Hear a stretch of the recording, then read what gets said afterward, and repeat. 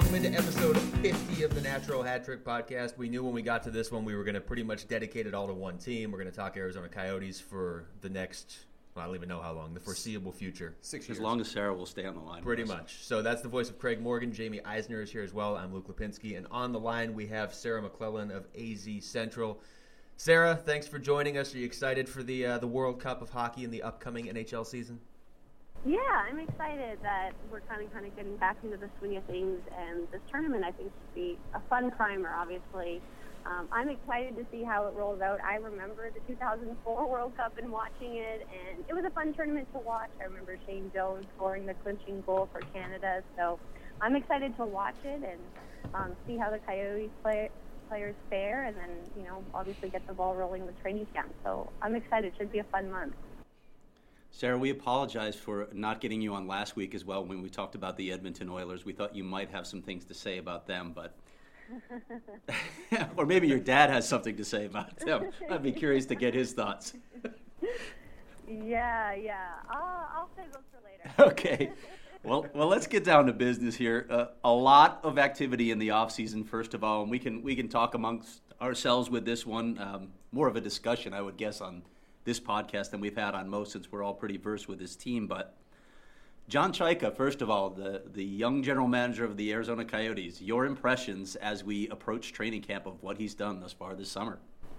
Well, I certainly think that he's put his stamp on things and definitely, tried to mold this team how maybe he and the rest of this kind of new front office, want to take things. So I don't think he's been shy. I think, he's kind of been in tune with the sort of rebranding effort of the Coyotes and how he thinks they need to be structured to, give Dave Tippett the pieces he needs to try to craft the winner. So I think he's been creative. I think he's been aggressive. I can't remember maybe a dull week this offseason for the Coyotes. It just seemed like there was always something going on or something in the works. And which helped our vacations, by the way. Important. Yeah, that's probably important and in tune and in line with a team that's rebuilding. If you are going to be idle and just kind of hope that, these subtle moves or changes are necessary to move a team, over the playoff cut line, it probably isn't going to work. So I think that's probably an appropriate approach to take at this time, is to make change, be active, be proactive. But now's the time to see if it'll work, if it was the correct move, and if they did enough.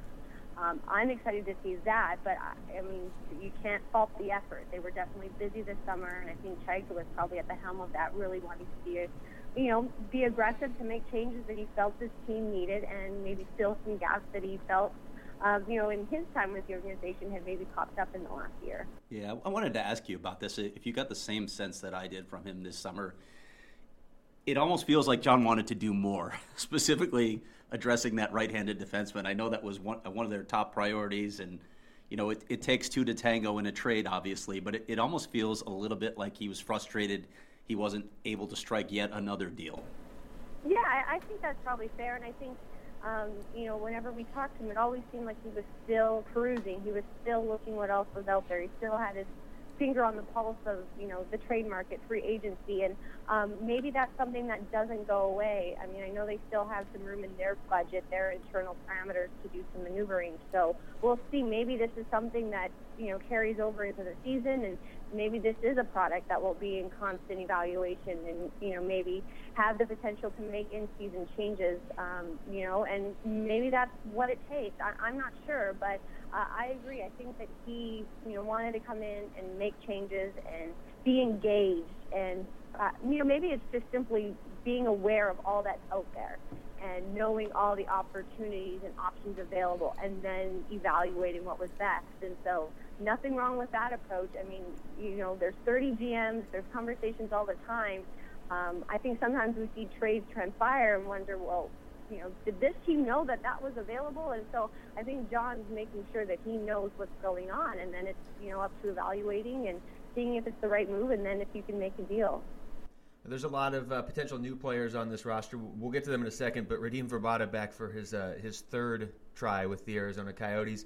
What do you think they realistically are expecting from him? Because 2 years ago he's a 31-goal scorer with Vancouver, and then last year they were playing him all over the place. So it's going to be an interesting transition for him back to the place he's called home now 3 times. Yeah, I think maybe the expectations could be in line with maybe what they thought they'd get out of Shane Doan last year coming in. An experienced veteran, probably not, a top-line player like he used to be, but someone who could come in as a mentor, but definitely provide, that depth scoring, that, I don't know if it's secondary scoring, but just has that ability to put the puck in the net. And maybe best case scenario then is, for Radin to have the season that Shane had last year and just supersede all expectations. Yes, he was, a valuable leader and voice in the locker room, among young players, but maybe he scores 20 or 25, and I think that would probably, not necessarily exceed expectations because we know that's what he can do, but I think that'd be a great grab for them. So I think he's obviously set the standard previously that he can be a 20-goal scorer. He thrives under Dave Tippett's tutelage and seems to just enjoy playing here. Maybe that combination helps him, reach 20 goals again. But, something even at least 15. I think that for someone of his age who has bounced around a little bit recently, did seem maybe to find a great fit in his last year in Vancouver, I think that's a great addition. And, I think he has that potential, whether it's reconnecting with Martin Hansel or maybe going with someone younger and being kind of that veteran anchor alongside someone who's being ushered into the league. I could see him being a versatile piece that could complement, a number of Coyotes players next season. You mentioned Shane Doan earlier. What is his role this season? He scored a bunch last year, but I think they'd be asking a lot for him to match those totals again this year. Is it a third-line role? Where do they expect him to play this year and thrive? Yeah, I think it's the same, too. I don't think his job description changes. And like I said, I think he obviously overachieved maybe what they thought he could do last season. And I don't think now maybe what he put up is the expectation, but I think it goes back to what he was before. He's a mentor. He's a depth scorer. He probably is a third-line right winger on this team. But that doesn't put any limitations on what he can do offensively. If he can score 28 more goals, I think they'll obviously happily accept that. And so will Shane. I think he's going to want to duplicate what he did just because of the competitor that he is. But I think his role is the same. I think it flattered him being lower in the lineup. I think it complimented him working alongside the likes of a Jordan Martinook and a Brad Richardson. I think on many nights that was probably the team's most consistent and reliable line. So I think his expectations remain the same. Whether or not he, exceeds them remains to be seen, but I don't think he has to exceed them and score 28 goals again for him to make a difference. I think if he just shows up, eats up that 15 maybe minutes or so on that right side, can play, in all situations and be that valuable locker room presence. And we know he's going to score. He's always around the net. We know the puck's going to go in at some point this season for him. I think that's, a job well accomplished for Shane Doan. All right, Sarah, I think the question I've been asked the most, and you've probably dealt with this the same, is which prospects are making the roster this season? How many spots, first of all, do you think are even open for some of these guys to move up? And then give us your thoughts on some of the guys, obviously names that have been mentioned a whole lot, but I want to get your thoughts on who you think has the best crack at it. I mean, I see obviously the two holes up the middle, and, obviously part of that was instigated by buying out Antoine Vermette, so there seems to be a clear directive to at least give these young players a chance. So, to me, the obvious candidates then are Dylan Strome and Christian Dvorak. Are they ready? I think they've proven that there's probably not much else for them to accomplish in junior. They seem to have, the IQs and the size to be able to compete, but obviously it's a big difference from the Ontario Hockey League to the NHL. We saw how well Max Domi transitioned last year. Mind you, he's a little bit older than, Dylan is right now, so we'll see. But I think those are the front runners. Obviously, just also because of need. There are two spots open up the middle, I think, right now, clearly, visibly, unless someone switches over or someone else is added or someone comes in on a PTO, which, seems somewhat unlikely at this point. But I think there's also, maybe someone like a Brendan Perlini, who maybe someone who just has a wow camp and comes in and steals a spot. I think he's someone who will be in contention. I know he had a little bit of a down year last year, but I think he's motivated. I think he has just a natural tool set that is going to be appealing, is going to merit consideration. I know he's been here in the Valley this summer training. I think that points to his commitment and his desire to prove that he isn't what his season was last year, that he is the player that he drafted with that kind of, I think, high caliber expectation that he can come in and be a top 6 forward in the NHL. And I'm intrigued by Lawson Crouse. I think when you go in and make a trade like that and acquire someone who was a high draft pick, I think, maybe he's someone who surprises as well. They obviously covet his skill set, and maybe he's someone who edges someone else who we maybe currently have locked in. But I think he has a chance. He seems to have that physical maturity, and I'm interested to see if he's someone who maybe is a dark horse now, but comes in and just impresses and steals a spot. Going back to Strome for a second, I mean, it makes a lot of sense for the reasons you just laid out that he would make this team. But on the other hand, the Coyotes don't really make a habit out of playing teenagers in their lineup. So if he gets in there, what are realistic expectations for people to have for him as a 19-year-old? I think the expectation should be that he is learning on the job, and I don't think that's necessarily a bad thing. I know, many people will say this isn't, a development league, but I don't think it's necessarily bad for his development because everyone's still developing, everyone's still growing. Max Domi wants to get better. Anthony Duclair wants to get better. I don't think that's a negative, but I think it should be somewhat of, not a learning curve, I guess. I mean, he needs to adapt to the style. He needs to adapt to Dave Tippett's way of things. I think he needs to hone in and focus on the responsibility of being a 200-foot player at that critical center ice position. So I think that's an expectation. We expect you to evolve. We expect you to become a well-rounded player who, is a threat in the offensive zone, but also can back check and take care of, the other end of the ice. I'm not sure then if I put, numerical expectations on him. Last season I thought 10 goals, 10 assists, 20 points was a fair kind of measuring stick for the likes of Domi and Duclair. Obviously, they surpassed that, so maybe my internal, statistic numbers is an easy target, but maybe that's a fair assessment for him. But again, I'm not sure if I would put numbers on because I think the experience in itself, if he's someone, a 3rd overall pick that you expect one day to headline your first line, I think the experience in itself is going to be worthwhile, and learning from, who's around them and the competition and getting that face time with the Coyotes coaching staff. Everyone from Dave Tippett to John Braid, the skating coach. I think those are advantages that he won't have when he goes back to junior. That's where he ends up going. So I think the expectations is just improve your game. Improve, evolve, adapt. And if that leads to 10, 15 goals, great. If it leads to 7 and you're responsible, then I think that's great too. I mean, what happens if he doesn't make the roster? Can Dvorak or someone else handle that top 6 role? A top 6 role, I'm not sure about Dvorak. I personally think he's better suited to lower in the lineup. I don't think that puts restrictions on his offensive ability, but I think to maybe get more bang for your buck. And just in terms of how your depth chart is organized, if he is a little bit lower, maybe it's Brad Richardson. Maybe he's someone that kind of steps in and can handle more offensive role.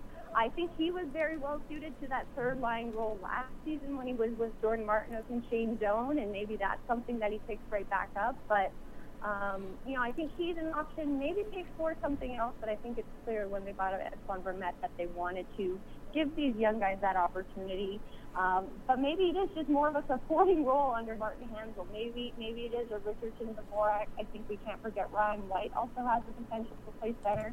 And I think he could be an attractive option because he's that right-handed face-off guy for them, too. I think everyone else is pretty much a lefty. So we'll see how it shakes out, but I don't see anyone currently, maybe besides Strome, to fill in that top 6 role underneath Martin Hanzal. But again, we'll see. I think there's lots of tinkering. Dave Tippett likes to experiment, so we might have to wait and see on that one.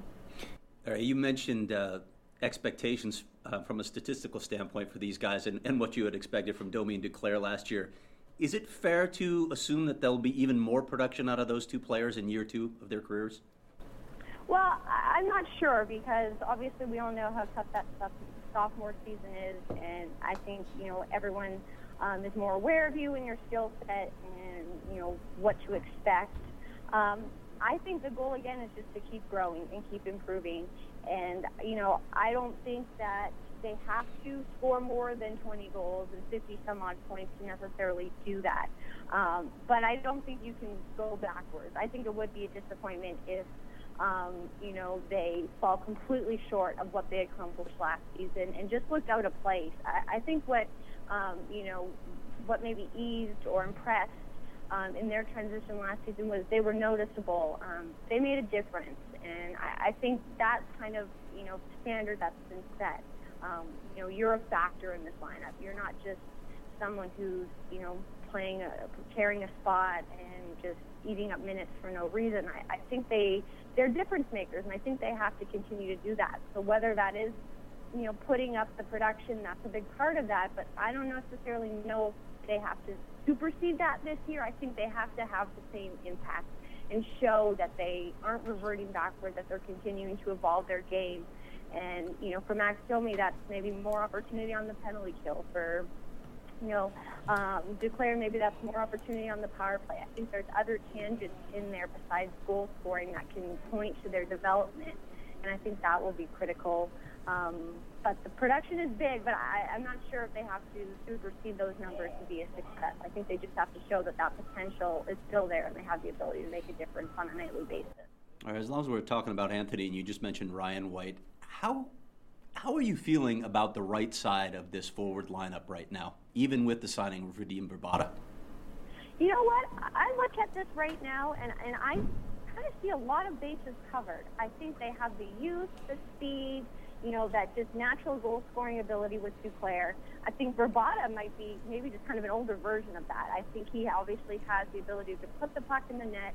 He provides that experience element that a Duclair lacks.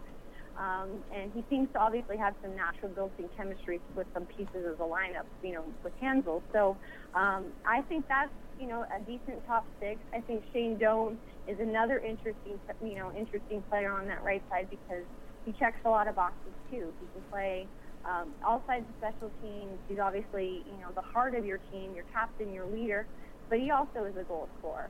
And he's also going to add those intangibles, that physical element, that intimidation factor, just the will to win. I think that's important too. And then I think White is also probably going to have a valuable role. Losing Boyd Gordon, he's someone who can take face-offs on the right side. He can play penalty kill. He can be that energy, spark plug, agitator. I see a lot of bases covered on that right side. Would you like a proven 30-goal scorer? Sure, every team would like that. But the way Dave Tippett tends to organize his lineup is very role niche orientated, and I see a lot of boxes covered on that right side right now. Sarah, for everything we're talking about, it's ultimately going to come back to goaltending with this team. Mike Smith is healthy, so obviously he's going to be the number one this year. But how long is his leash, given what Louis Domingue was able to show everybody last year? Well, I think, just with the way the season is set up, obviously the schedule's compacted with the World Cup kind of kicking things off here before the season. I think a mix is probably, going to evolve naturally anyways. I think Mike Smith is probably at a point in his career where they probably don't want him playing 70-plus games. I think, I don't think it's a 1A, 1B situation necessarily, but I think a healthy mix is something that's probably going to be advantageous for teams anyway, just because of the schedule and the way it lines up with the World Cup and just how competitive it is on a nightly basis, especially in the West. So, I think, first of all, Louis has to show that he is the same goalie that he was last year, that he did show when he shined in those instances of, kind of taking over the starter role. I know he got worn out a little bit, and there was probably a few games that he'd like to have back, but I think he has to prove himself, too, and reestablish that last season wasn't a fluke. I'm not sure what the split will be, but, I think Smith, obviously, like you said, is still the number one, but I think this could help him. I think this could help ease his workload if he has someone behind him who can push him and who can give him, that odd night off, and the Coyotes aren't losing, necessarily a lot in net. So, leash, I'm not sure if it's a leash, but I think it's just finding the right mix, the right, kind of the right pattern or setup to maximize the goaltending performance, getting both guys at their peak, but also knowing that Mike Smith is the guy. He has to play that way, and he is, we're going to try to utilize him as best we can while also mixing in Louis, if Louis is, in fact, perhaps maybe the future for this team in that. Speaking of Smith, is this his last chance to regain something close to what he was in 2011, 2012? And if he does, which I'm sure is a problem the Coyotes would be more than happy to deal with, do the Coyotes still dangle him out to Las Vegas? And what is the impact of him maybe not getting claimed? Yeah, this is going to be telling, and I think we've said that every year since 11-12. Can he duplicate? Can he revert back to the goaltender he was? But, now there is someone like Demine behind him, which I don't think has necessarily been the case these last few years. There is someone who legitimately looks like he could be a starter in the NHL last season, so that's a new wrinkle. But, I'm not sure if now will be the right time to transition away from Mike. I think the performance this season will tell that. If he is able to regain the form that he was, that he had in 11-12 and be this team's MVP, you have him then for 2 more seasons after this. Maybe this is the time to ride this through, and he can consistently be that netminder that you signed, that you walked up to be.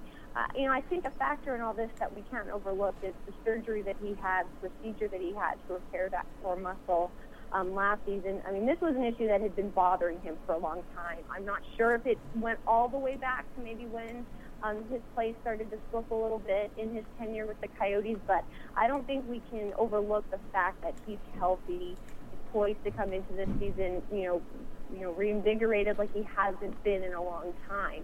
And so he's had obviously a few games that he got in at the end of last season, but the rest, the training, the strength training that he was able to put in this off season to build that up, to probably get it, and maybe perhaps the shape that he hasn't been in a long time. I don't think we can underscore that importance to see how he rebounds. So to me, the jury is still out. I want to see how he plays this season, and if he can be the goalie that this team hopes he can be, that he has shown in the past. Why wouldn't you hold on to that piece for the duration of the contract, or at least another season, to see if he can continue to be, a stable presence behind a lot of young players? Sarah, I wanted to ask you about Alex Goligoski and what he might bring on a number of levels. This was obviously their biggest move in free agency. They got it done even before the free agency period started. But I am curious. They obviously identified a need for improvement on their blue line, but I wonder what impact he has on the defense, what impact he has on Oliver Ekman-Larsson, overall possession, and even Mike Smith. Your thoughts on that? I think it should be positive because, like you said, looking at, the metrics and the analytics, he seems to be they seem to paint him very flattering. He seems to have such a positive impact that way as a possession driver, as someone who can maybe clean up messes in your own end. So I think he should just have a positive impact on everyone around him, the person he plays with, obviously Oliver Ekman-Larsson, who will, probably most likely in most situations be on a different pairing than him, but I think he eases up probably EL's workload. I think that, at times last season, I think Oliver tries to do a lot because I think he knows his role for this team. And, I think having someone else in there who is easily a top 4 defenseman in this NHL, I think that can only help him. I don't know if it'll change his attitude and his approach to his position, but I don't think the situations won't wear as much on him, and he won't have to be out there, in some games, what seems like every other shift, to just be the stopgap, to just, try to turn the momentum for the Coyotes. I think his supporting staff is stronger, and I think that can enhance him and enable him to maybe tap into more of his strengths and be, a more consistent player 82 games out. Not that necessarily is a knock on him, but I think it can only enhance him. And the same with Mike Smith. I think having someone back there who tends to, possess the puck more often than not when he's on the ice with his team, I think that's a great asset to a goaltender. I know goalies like to steal the puck. They want to be active, but I think having someone back there that you can trust to change the direction of play and be responsible with the puck can only help him. And I think we'll see probably in training camps the relationship that develops, how they read off each other, how they communicate, because we know Mike is also back there. He likes to get out of the crease and actually help start the rush the other way. So I'm interested to see how that develops, but I think he can only be an asset. He's played obviously on some strong teams in the past.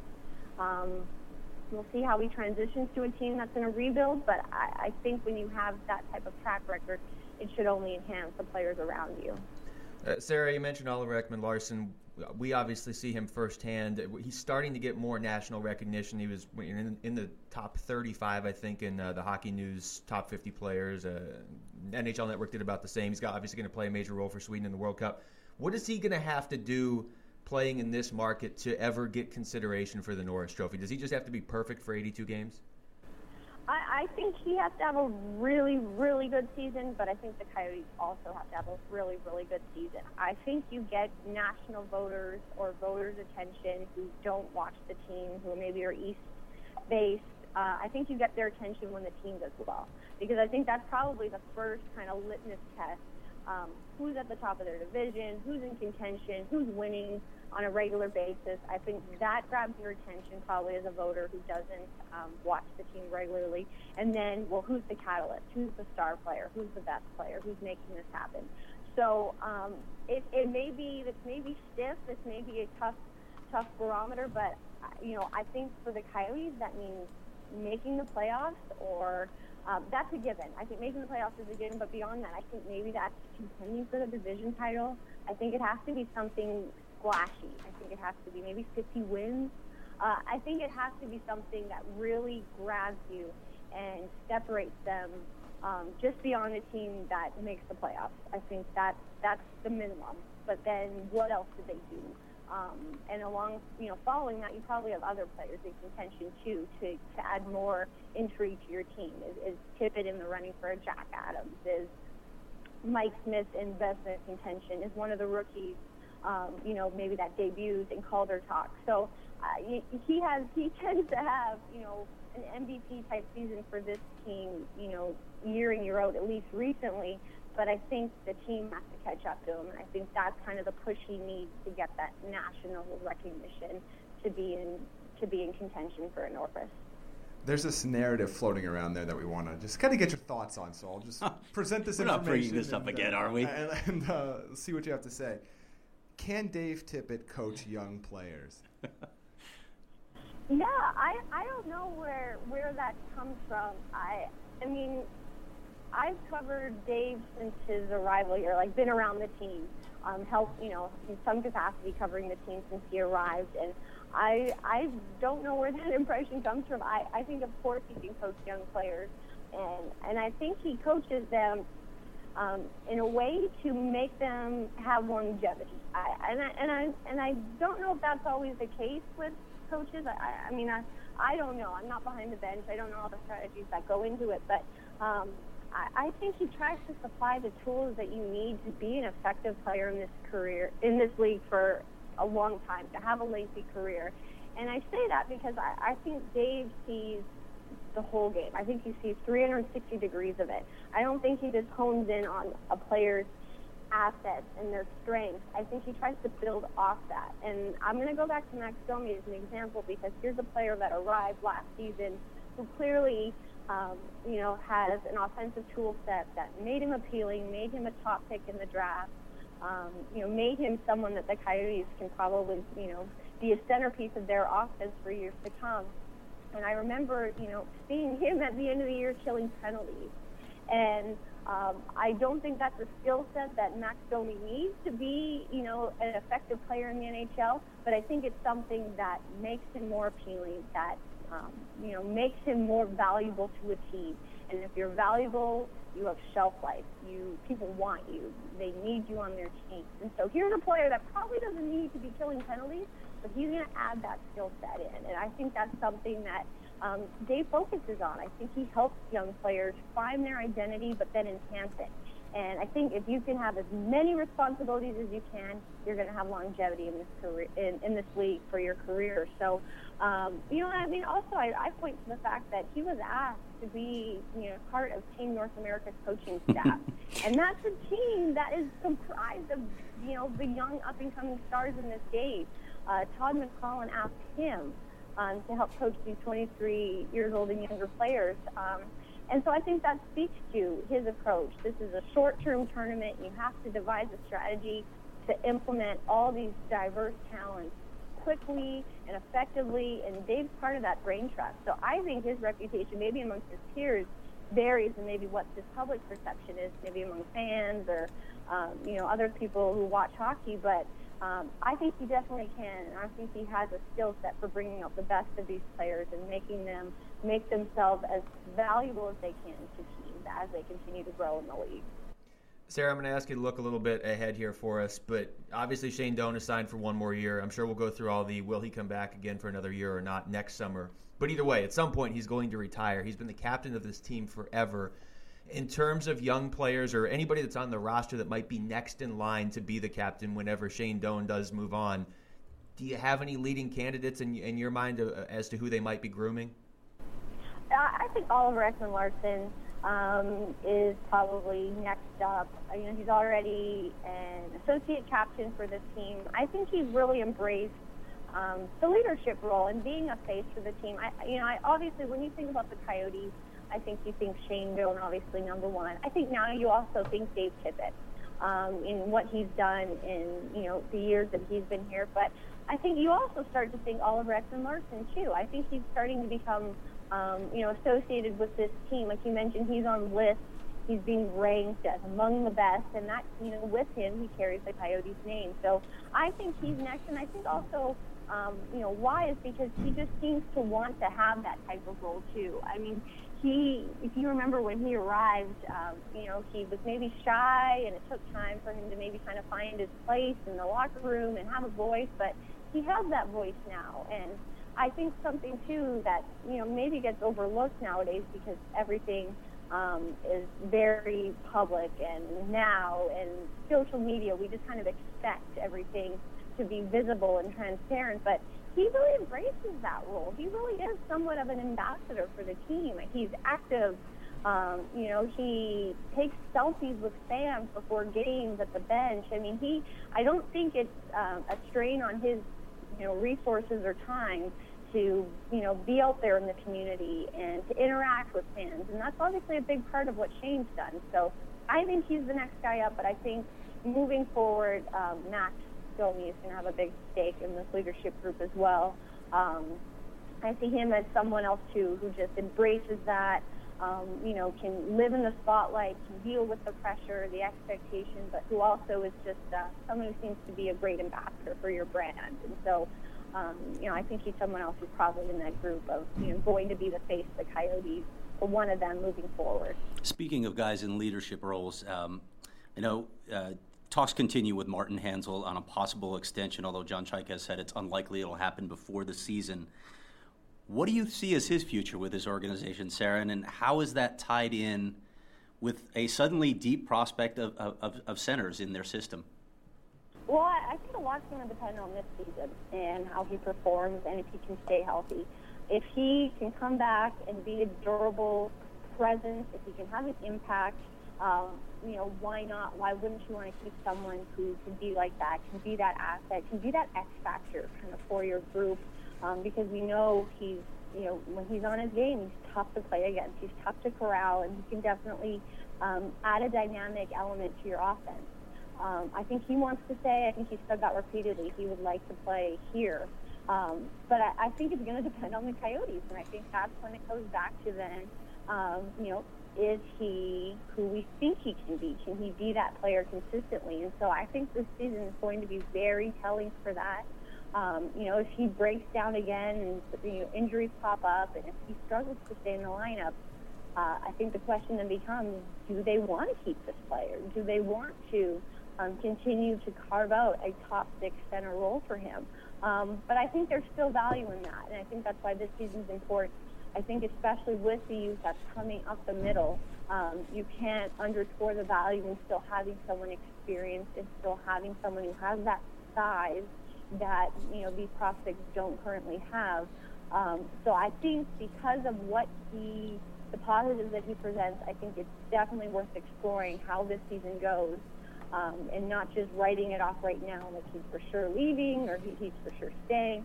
I think you have to see how this season goes to really decide whether or not you want him to be a future cog, and then you see if you can work something out. But I think Martin wants to stay here. I think he feels ownership in how this team does, and I'm not sure if that always gets across because he isn't one of the most vocal players. He isn't maybe one of the ones who is always in the spotlight, but I think you talk to him and you find out that he is one of the longest tenured members of this team, and I think he takes pride in that, and I think he wants to be a difference maker. He enjoyed playing with these young players last season. I know he particularly liked playing with Anthony Duclair, so if he's someone who can kind of help usher in this transition and be a stable figure, for this transition, then that's great. But you have to be able to obviously stay on the ice, be healthy, and have an impact. And if you can do that, that's great. If not, I think they probably evaluate where they are, and it's time to make a change.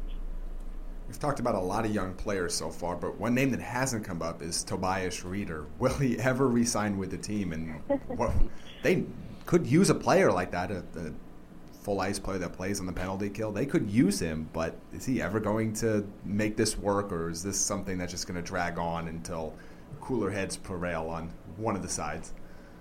Yeah, I mean, I think we all tend to think so. I think we all just expect it to get done, and maybe because it's not at the last minute yet, it hasn't happened. But this has gone on a long time. I mean, this has spanned almost the entire off season, and then I think it becomes difficult to predict where two sides are at because they've already waited this long. So, I mean, like you said, he offers so many positive qualities to the Coyotes.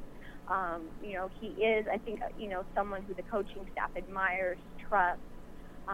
Other players want to play with him. So I think that he's definitely, a positive addition to this lineup. I think they become better when you pencil him in. And obviously right now there's that question mark, and you wonder how these lines will shake out and, if he's going to be in that. But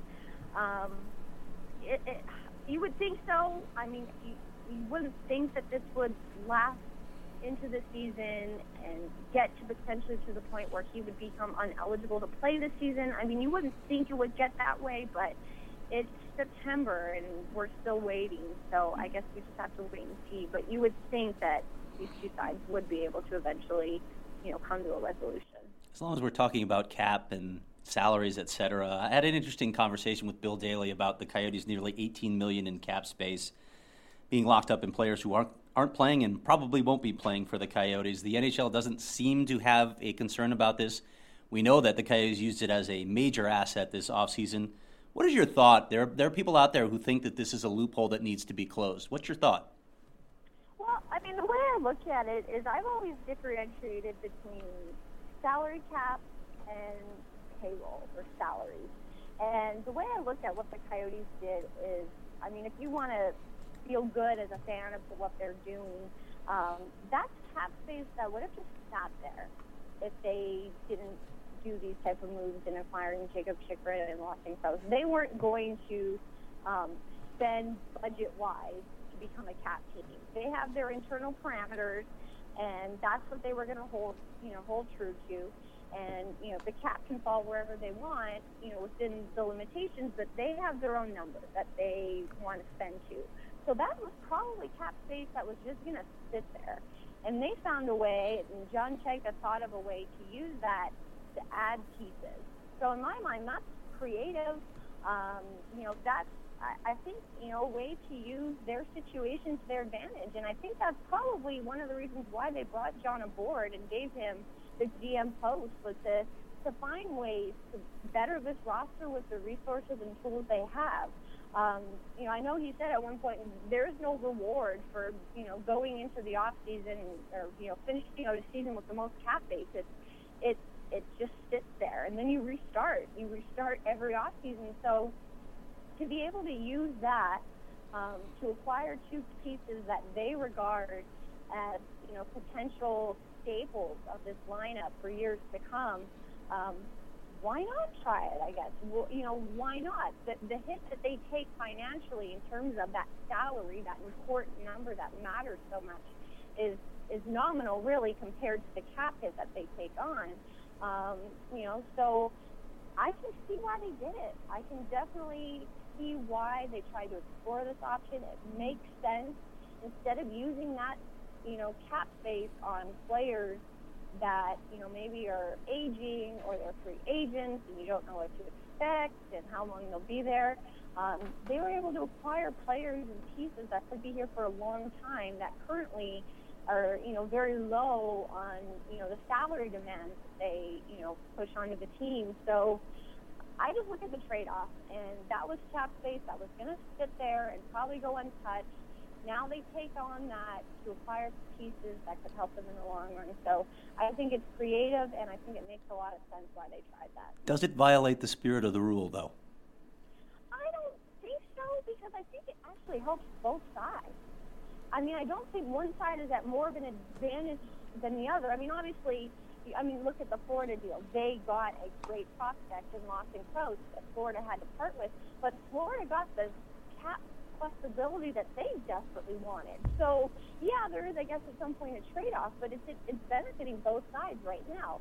Detroit got the flexibility that they needed to start their off-season maneuvering by getting rid of Pavel Datsyuk's cap hit. So, right now, I think it's maybe just something, not a lot of teams have maybe thought of or put into execution before, and something new, so it's going to catch attention, and people are going to dissect it and talk about it. But it's benefiting both sides. And right now, I don't see how that's violating, any part of the CBA, because they are acquiring, technically the player. That player can't play, is injured, is playing elsewhere. I mean, that's kind of beyond their control, but, I think it's just them looking outside the box, and I think that was probably a theme that they wanted to somewhat headline their offseason. We're going to be creative, we're going to be innovative, and we're going to look for different ways to improve our roster that maybe we haven't explored in the past. Sarah, my last one for you. This is 4 years now without a playoff spot. They're obviously trending in the right direction, but there's also other teams around them that missed the playoffs last year, like Calgary, trending in the right direction. Those top 8 spots are going to be tough to crack into because somebody's going to have to drop out. In your mind, what is a successful 2016-17 season for the Coyotes? You know what? I think you have to go off of the standards that somewhat been set this offseason by their maneuvering. They weren't idle. They wanted to be active. They wanted to be aggressive, obviously, and make changes.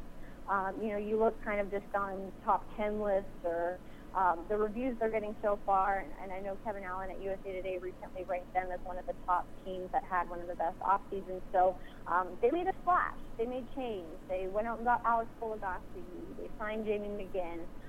They added depth pieces, but they also, made some moves that could help them in the long run too. So I think that speaks to their desire to fast track this rebuild, get into the playoffs, and we'll see what happens. So if that's the case, I think a playoff berth is a successful year.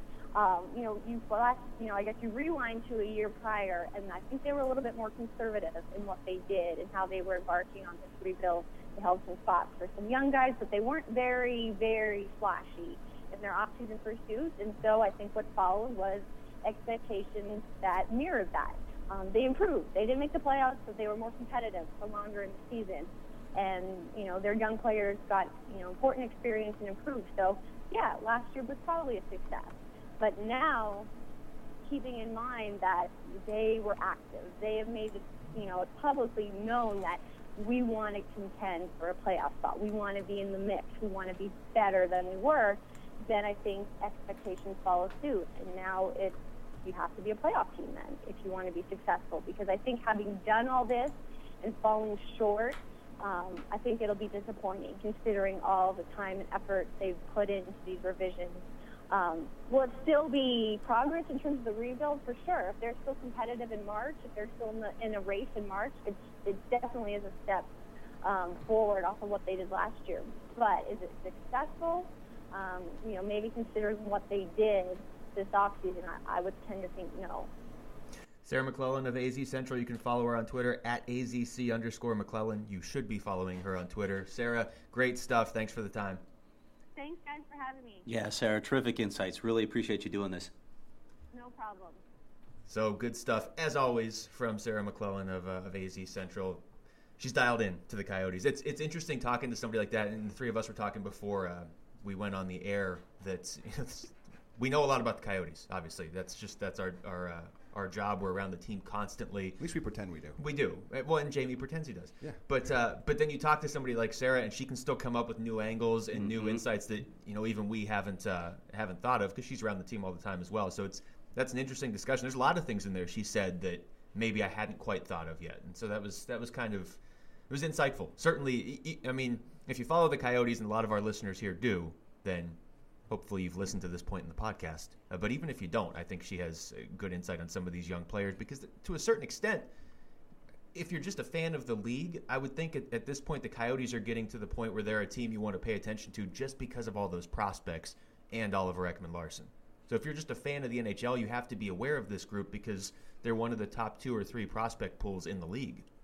Yeah, let's dive a little bit more into some of those things that we discussed. I know we've talked about these things in the past, but looking at this prospect pool, you know, we throw out the names of Dylan Strome and Christian Dvorak as 2 very strong possibilities. And I agree with Sarah that I think Dvorak is more a fit in that bottom 6 if he makes the roster. But I also think there's the possibility they might look at him and say, you know, you might do well with some seasoning in the AHL, and they've got a couple guys in Laurent Dauphin and Tyler Gaudette who could fill that role as well. Maybe not for an entire season. Maybe you feel like he needs a little bit of work in the AHL before you bring him up. So we'll see how that goes. It's nice to have options. But the other thing that she talked about with Martin Hanzal, I completely agree with the need for veterans in a lineup. If you've got 4 young centers throughout your lineup, it's probably not a good situation. But on the other hand, if a guy like Ryan McInnes continues to progress the way he's progressing, there's your guy with size. There's your guy who can fill Martin Hanzal's role. Yeah.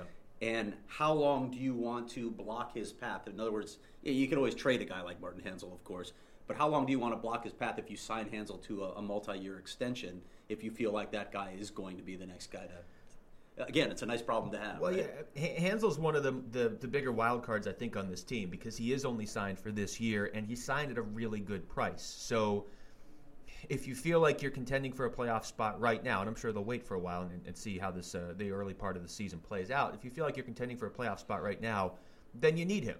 But, you know, as we've discussed in the past on this show, are you going to get 80 games out of him?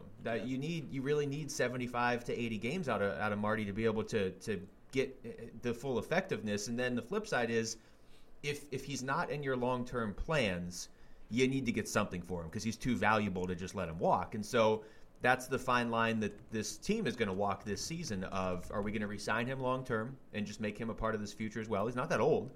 Or if you're going to move him, are you going to move him before the trade deadline? And, you know, what do you get back at that point? Are you getting back a right-handed defenseman that can still help you push for the playoffs this year? Or, you know, how many more prospects can you add at a certain point? They could field a whole second team just of prospects. So, and that's a fair point. That's something that needs to be considered going forward. How long are you content continually adding young players that are a part of your future? When does it become time to add NHL players? And as I said, you know, I think John Chaika was trying to add that right-handed defenseman. It's no secret some of the names that have been thrown out there. Kevin Shattenkirk, I think, is a guy that they are very interested. And I still believe Kevin Shattenkirk is going to be traded at some point this season, if not right now. It only makes sense for St. Louis when you look at who they have to re-sign next summer. Well, and you look at their right side too; they're set. I mean, do you want to be paying that guy when you've got Pietrangelo and Colton Parayko are there already? Well, so you're going to have to pay Parayko next Yeah, summer too. Absolutely. So it makes sense to move him. You know, so they probably stay in the mix there. But with Martin Hanzal, something you brought up earlier, you know, if you can get him to play 78, 80 games, to me, when I'm looking at Martin Hanzal's history, I say, you're not going to get that many games from him. He's not going to be on the ice that many games.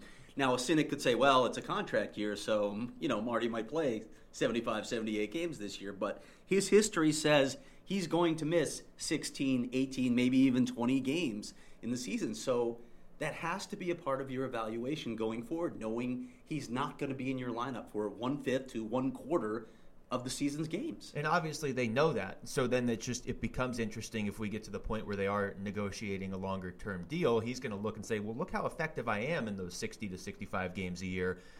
And it's not that hard to see how effective he is. Just look at their win-loss record when he's not in the lineup, as opposed to when he is in the lineup. But the flip side, the Coyotes are going to come back if he doesn't play 80 again this year, and they're going to say, well, yeah, you think you're worth X amount of dollars, which I actually think is how John Chaika talks. He just throws out variables like that. We think you're worth 4/5 of X amount of dollars. I think he uses more complex terms we don't understand. Yeah, that's true. The agents probably bring dictionaries. They definitely use square roots. Yeah. Okay. So it's an interesting storyline to follow because there aren't a lot of players like him. There's none on this roster right now that can be a physical presence defensively as a center But also, much like Doan did last year, he can get right in front of the net and either redirect or screen the goalie or just bang in rebounds. So, yes, when he's there, he's very valuable, especially for what they're paying him right now. Yeah, and then, again, it always comes down to money, and he's going to ask for more money in this next contract, so you have to assess that. But I want to get at something. Marty Hanzal is valuable in a lot of – he plays in all situations. He's that net presence. He creates space in the offensive zone is what he does because he goes to the net, and you have to honor his presence. So it pulls some of the defense and opens up space for, when he was here, Radim Vrbata to slide into those open spaces, shoot and score when Ray Whitney's getting him the puck. On the flip side, when you want to talk about production, he does impact those other areas. Marty Hanzal had a career high in points last year, and it was 41 points. Yeah, that's not a lot of points for a top six center. No, I mean, it's not. We talk about Michael Stone last year having a career high in points, and he's, for the most part, a defensive defenseman. He's got that booming shot, and that obviously sets things up. So maybe he's not a true stay-at-home defenseman, but you don't think of him as a point producer, and yet Michael Stone was 4 or 5 points behind Marty last year. So that is a fair argument, and I'm sure that would be brought up in contract negotiations. You remember the torrid start he got off to last year, too. I mean, for a while, it looked like he was going to have a career year, and then he just tapered off. And when he's on, they win games. I mean, and it almost doesn't even matter who they're playing. It's one of the strangest things. When Hansel's on and he's productive, they win most nights. It's just, that's the trade-off with him. And certainly he's a big physical presence out there, which helps the team, but it has also kind of put some wear and tear on his body over the years, too. And to go back to your point, Luke, when you discussed you can't let a guy like Martin Hanzal walk for free if you decide he's not going to be part of your future. A lot of that's going to be decided by how far along the Coyotes actually are in this process by the time you get near the trade deadline. And want to see can they avoid, depending on where they are in the standings, can they avoid the temptation to go out and move those assets at this juncture of their rebuild to try to make the playoffs this year versus to try to acquire more assets down the line. And I know you do get to a point where you say, eventually you have to have NHL players, but I think the Coyotes are doing a lot like what NFL teams do with draft picks. They're stockpiling prospects because they're going to move bundles of those prospects for NHL-level talent when it becomes appropriate to add those players to the mix. And along those lines, I mean, Craig, I know you asked her about the trading for cap hits, basically, but also getting prospects back in the deal. And, she said basically what we said, what was that, last week or 2 weeks ago? Both teams are benefiting from it. So, and I do think that's the distinction to draw. Yeah. I mean, there's not anything wrong with it, but when two teams are benefiting, it's going to either anger the other 28 teams, or at least they're going to take notice of it, or what I think is going to happen, we're going to see other teams doing this too. I don't know why teams weren't doing it more consistently before this, because I thought the greatest point she made was the Coyotes weren't going to spend that cap money necessarily. They weren't going to spend to the cap. But Chaika and this front office have found a way to still make the most of that cap space. And so if you're not a huge market team, this isn't Toronto or New York, you can't just throw $10 million at Rick Nash, and if he struggles, then all right, we'll just buy him out and pay somebody else. The Coyotes are still using that cap space, and I have to think other teams are going to start doing this. Sure, and other teams that are in bad cap situations are going to start looking at those teams and saying, hey, can we talk a deal? I got to believe Stan Bowman is looking at this thinking, that might be something I need to think about next offseason. Yeah. And my thought process is there's no way this is any worse than the league just handing out compliance buyouts. Yeah, that's fair. This is creative. I stunned anybody had an issue with this, honestly. When trades like that go down, I just think that they are creative, and that's the best way to maximize what you are given to work with. I think people a lot of times just look at this at face value and say, well, that's not right. They've got $18 million tied up, and the guys aren't even playing for them. So, and the argument stops there, but there's a lot more nuance to it, and specifically what we've said. Both teams are benefiting from this situation.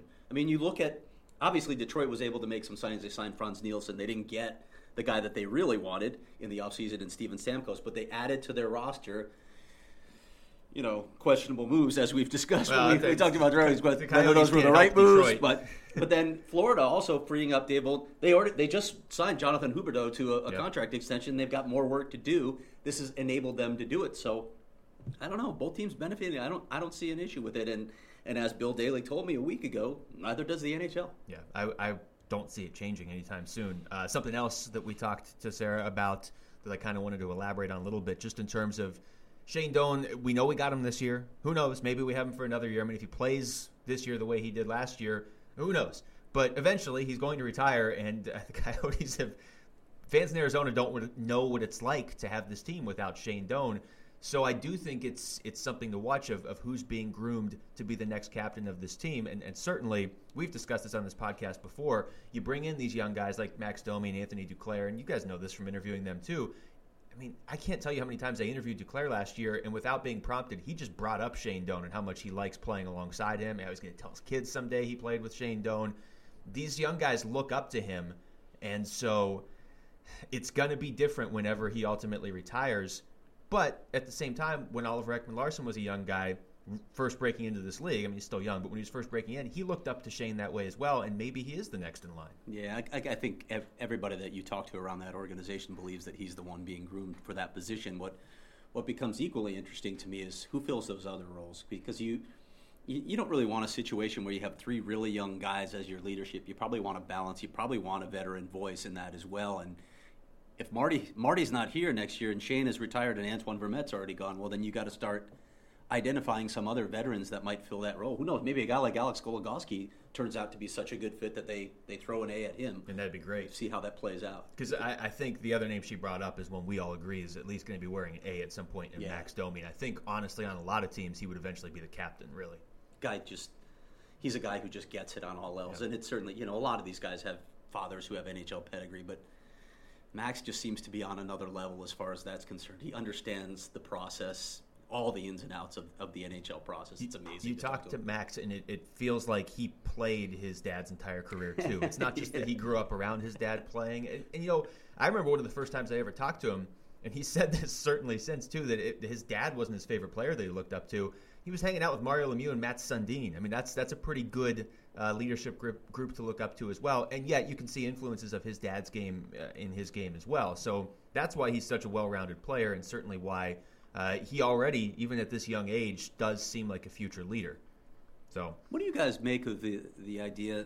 What do you make of the line combinations? I know we talked about this once already, but I'm curious. Sarah said something interesting about Vrbata maybe not having to fill as big a role, but I have a hard time envisioning him on the bottom two lines, either one of those lines. Certainly not on the fourth line. I just can't see that, knowing what the strength of his game is and how he struggled last year in Vancouver with bad usage, in my opinion. I think he's got to play with Marty Hansel, or he's got to play with Dylan Strome. One of the young centers in the second line. I can't see a spot for him in the bottom six. We talked a little about the third line that we liked with McGinn and Richardson and Doan, and what that line can bring, and they can hit heavy. They can still put the puck in the back of the net. You have two guys that can score 20-plus goals on each wing. Richardson played very well last year. I think he has to play the top six role. I don't think Vrbata's skill set, pretty much ever, but particularly right now, fits a bottom six role. I think you want him out there and with opportunities to score and with players that can get him the puck, and not necessarily to grind it out with the bottom sixes of other teams. Yeah, and it's funny too. People talk about Vrbata's age now, and a year ago he was coming off a 31-goal season, and nobody was talking about his age. So in a year, suddenly he's gone from being a 30-goal scorer to grandpa on the ice. Well, that year in Vancouver will age you. Yeah, well, it certainly was, especially the way they used him and the curious decisions that Desjardins had made. But I don't think you suddenly drop off a cliff in 1 year. I think that's too extreme an assessment of who Radim Vrbata is as a player. I do think it comes back to usage, and I don't think it's unrealistic to expect 20 goals from this guy this year. I don't either. I mean, what Sarah said about 20 to 25, I think that's something we've all kind of brought up when they first re-signed him. It really goes back to maximizing the value of what you have. I'm trying to think of some analogy that's going to be brilliant that you guys are both going to just look at me like I'm crazy. But it would be like buying a computer and using it as a door wedge to put him on the fourth line. I mean, you want to not exploit, but you want to give you that look right now. I know, but there's a camera set up. There's a camera in the way, so I can't see it. And I didn't look at Jaime for a reason when I made that analogy. I've never seen Jamie's mouth in that shape before. So. Well, seems very... I'm just trying to think about where we can go with that. Disapproving, as always, Jaime Eisner. You brought in Radim Vrbata to score goals. I'm not saying he's never going to play on the third line at all. I mean, Dave Tippett likes to move his guys around, but I have to think that he's going to start with Martin Hansel and Max Domi makes the most sense. Or if he doesn't start there, then he's on the other top two line, and he's here to score goals. That's why he's an Arizona Coyote. If he's with Strome, who's on the left side of that? You again, you need a guy who creates space. So maybe it's a guy like McGinn who fits on that line. Yeah, there's a lot of for versatility. That reason. Yeah, because McGinn it's more could so than play top six. I don't think a Toby Reeder, if he resigns, is a good fit in that situation. No, Toby Reeder probably fits better with Richardson and Doan. Yeah. in that role. Yeah, when maybe he signs. We saw Jordan Martinook in that role too with Richardson and Doan, and that was fine. I think they'd be fine playing that as their third line. Martinook's another guy who plays that hard style. Yeah, I think that's another also really good point is that they have young guys that can play all different types of games. They're not just looking for young guys to score and then we're going to fill out with $2 million veterans in the bottom six to find those guys. They have young players that can play penalty kill roles, fourth line roles, and still be competent enough offensively and with the puck that if the puck's in their hands, it's not going to be a train wreck. I'm getting nervous about Reeder for Reeder because you start, as you talk about these lines, yes, Martinook can play up and down the lineup. McGinn can play up and down the lineup. You've got moving pieces that Max Domi, of course, and we're talking about Brendan Perlini. We're talking about Lawson Krause. That's a logjam on the left side. Is. And if Perlini didn't get hurt, this is a whole different conversation. I think he's right in that discussion with Dvorak and Strome. I know with different positions, but he's right in that conversation. And he can be sent down and called up at any point this season, too. The point just being that the Coyotes do have these versatile young players that not a lot of teams have young guys with that much versatility. Yes, they need Tobias Reeder because he's another player like that. He's already shown he can do it consistently at the NHL level. But I think he needs them more than they need him at this point. I wouldn't argue with that. Okay. Again, I'm perplexed that it's gone as far as it has, and knowing that the last time I checked in, he's looking for a 2-year deal at an average of 2.7 AAV. That's not far off what the Coyotes are offering, and what the Coyotes have oddly available under the cap right now, which is about 2.3. So you can't close that gap. I gotta believe that they're going to close that gap at some point soon, and then that left wing position really becomes interesting. One thing we did not talk about with Sarah, and maybe it was wise not to talk about this because we're all probably sick of talking about it, is the arena situation. Yeah. Oh, boy. Good. You have an update for us, Craig? No, I have no updates for you. Okay. But I do have... we get ready from on vacation. This is my soft segue to the Lapinski list, because without any arena announcement to date, the Trolls are coming out again as soon as the season starts. They're coming out. So which city will Trolls tab as the Coyotes' next relocation destination? Singapore. I don't know. It's starting with Singapore. Okay. Singapore. I'm going to say Oxnard, Mississippi, because Ole Miss's season is already over, so they need a new sport to play. You guys are really out there. Wow. Well, you asked us to think like Trolls. It doesn't need to be any logic. Is Chad Kelly like a right wing? Where would Chad Kelly play? Well, I mean, everybody at Ole Miss is going to be sanctioned here soon, so they are going to need a hockey team in town. Can we agree that Seattle and Quebec will be at the top of the list? Yeah. Again. You know what, though? I got to say this. I don't... Maybe I've just blocked these people out. I don't feel like fans in Seattle are trolling the Coyotes about moving. What? In fact, all the fan bases I dealt with, they've been the best. Yes. They've been the ones, forgive me, but Winnipeg and Quebec, those fan bases were awful. They were just awful. They were nasty. They were foul. It's tough. And two cities who watched a team get taken from them. So maybe that's why they're in that very mood. Little empathy. Although Seattle lost its NBA team. Well, that's what I'm saying. Yeah. Seattle they didn't let the Sonics go. Don't even get me started on that. We need another 3 hours. The Sonics were stolen from them, but I think there is a certain element of, A, they want a basketball team, not a hockey team in Seattle. Let's just call it the way it is. And B, they know the pain of having a team taken away from them. So I think that's why they've been remarkably respectful. And maybe I shouldn't be surprised by it, but you're right. When you compare it to fan bases in a couple other cities, it's been refreshing how Seattle's dealt with it. And I think ultimately Seattle will get an expansion. Shout out to Seattle. Yeah, that's right. Friends of the podcast, classy, Seattle. Thank you. Thank you. We appreciate you, Seattle. Who else is on that list? All right, here's my top 5. You guys don't want to participate in this. I have Singapore and Oxnard are on your list. Hey, Singapore is the Oxnard of the East. I was going to say they're going to build it inside Trump's border wall. You're going to have wow. Oh boy. Second team in Vegas? Is that what we're going to hear? Second team in Vegas. Second team in Chicago. Why not? Here we go. So they can borrow some Portland, cap space? Kansas City, Houston, all the usual suspects. They'll all come up again. All possibilities. It just feels different this time around, doesn't it? Well, you would think at some point when people keep saying it and it doesn't happen, that at some point they might look in the mirror and say, I feel kind of stupid for saying this. Some people don't feel stupid. Some people don't have that emotion. Because according to the New York Post, the Coyotes are supposed to be starting play in Las Vegas this season, I believe. Well, to be fair, they will play one of one many or two tragic games errors in that Vegas. story. Next year, they'll play a game there. They'll just still be True. the Arizona That's true. Coyotes. Maybe that's what Maybe, the Post they were is. right all along. They were on the money. Yeah. Okay. How dare you question the Post, Craig? Who I believe misquoted Bill Daly in regards to a Coyotes draft Hey, pick. no too. big deal. Just misquote the deputy commissioner of the league. What does he know about the NHL? Yeah. You might want to use a recorder. Just a thought. What are those? Do we have anything else on the Coyotes? Do we really want to end on arena talk with the No, Coyotes? I think we should end with Craig doing a Dave Vest impression because I believe aside from Dave and Jerry, we've talked to every Coyotes See, person. Dave Vest impersonations are mostly visual. That's For true. instance, I could do his Mick Jagger impersonation, but no one would see it. We'd see it. If we had all this fancy equipment hooked up and you were actually recording me, I could do Dave Vest's Mick Jagger Who's to say we're impersonation not? right now. So we Have you can. seen it yet? No, I haven't. You haven't seen He's it. just like I said. He's lording it over everybody in the press box. It's rich. It's the one little piece of power Dave has, and he It's doesn't good. want to let it It's go. very good. Am I the only one who has seen this? Yeah, probably. think so. Maybe you Okay. imagined it. All right. How about just closing thoughts on? We asked Sarah what a successful season is for this team. What do you guys think it is? Again, we've talked in the past. You've got 8 teams that made the playoffs last year. And the only 2 that really took any sort of step back are St. Louis, who took a significant step back, but they were way up there. And I think LA took a little bit of a step back too, but they get the benefit of the doubt because they win the Stanley Cup every couple of years. They get it for at least one more year.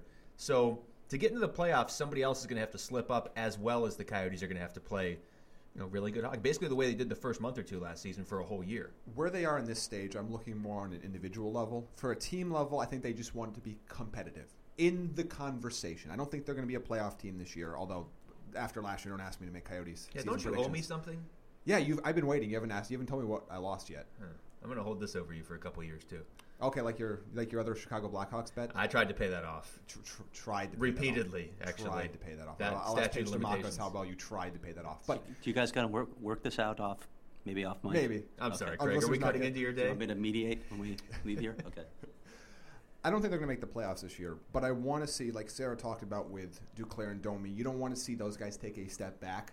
And I think you want to look at how those guys perform in year 2, both in point production and what their role is. Do they fit more? Do they grow more their game? Are they more all around? Do they avoid those prolonged slumps? That's what I want to see. I also want to see how the young players fit in. Whether does Strome make the roster? If he doesn't, does Dvorak make the roster right away, or does he come up at some point? There's going to be a lot of fluctuation between Tucson and Phoenix this year. How do those guys perform? And I think if those guys all play well and show improvement and the team is competitive, I think that's all you can ask for. Yeah, I'm kind of along the same lines. I don't think the playoffs are out of question, but I think the bigger picture with this team is taking the next step, playing meaningful games in March and early April.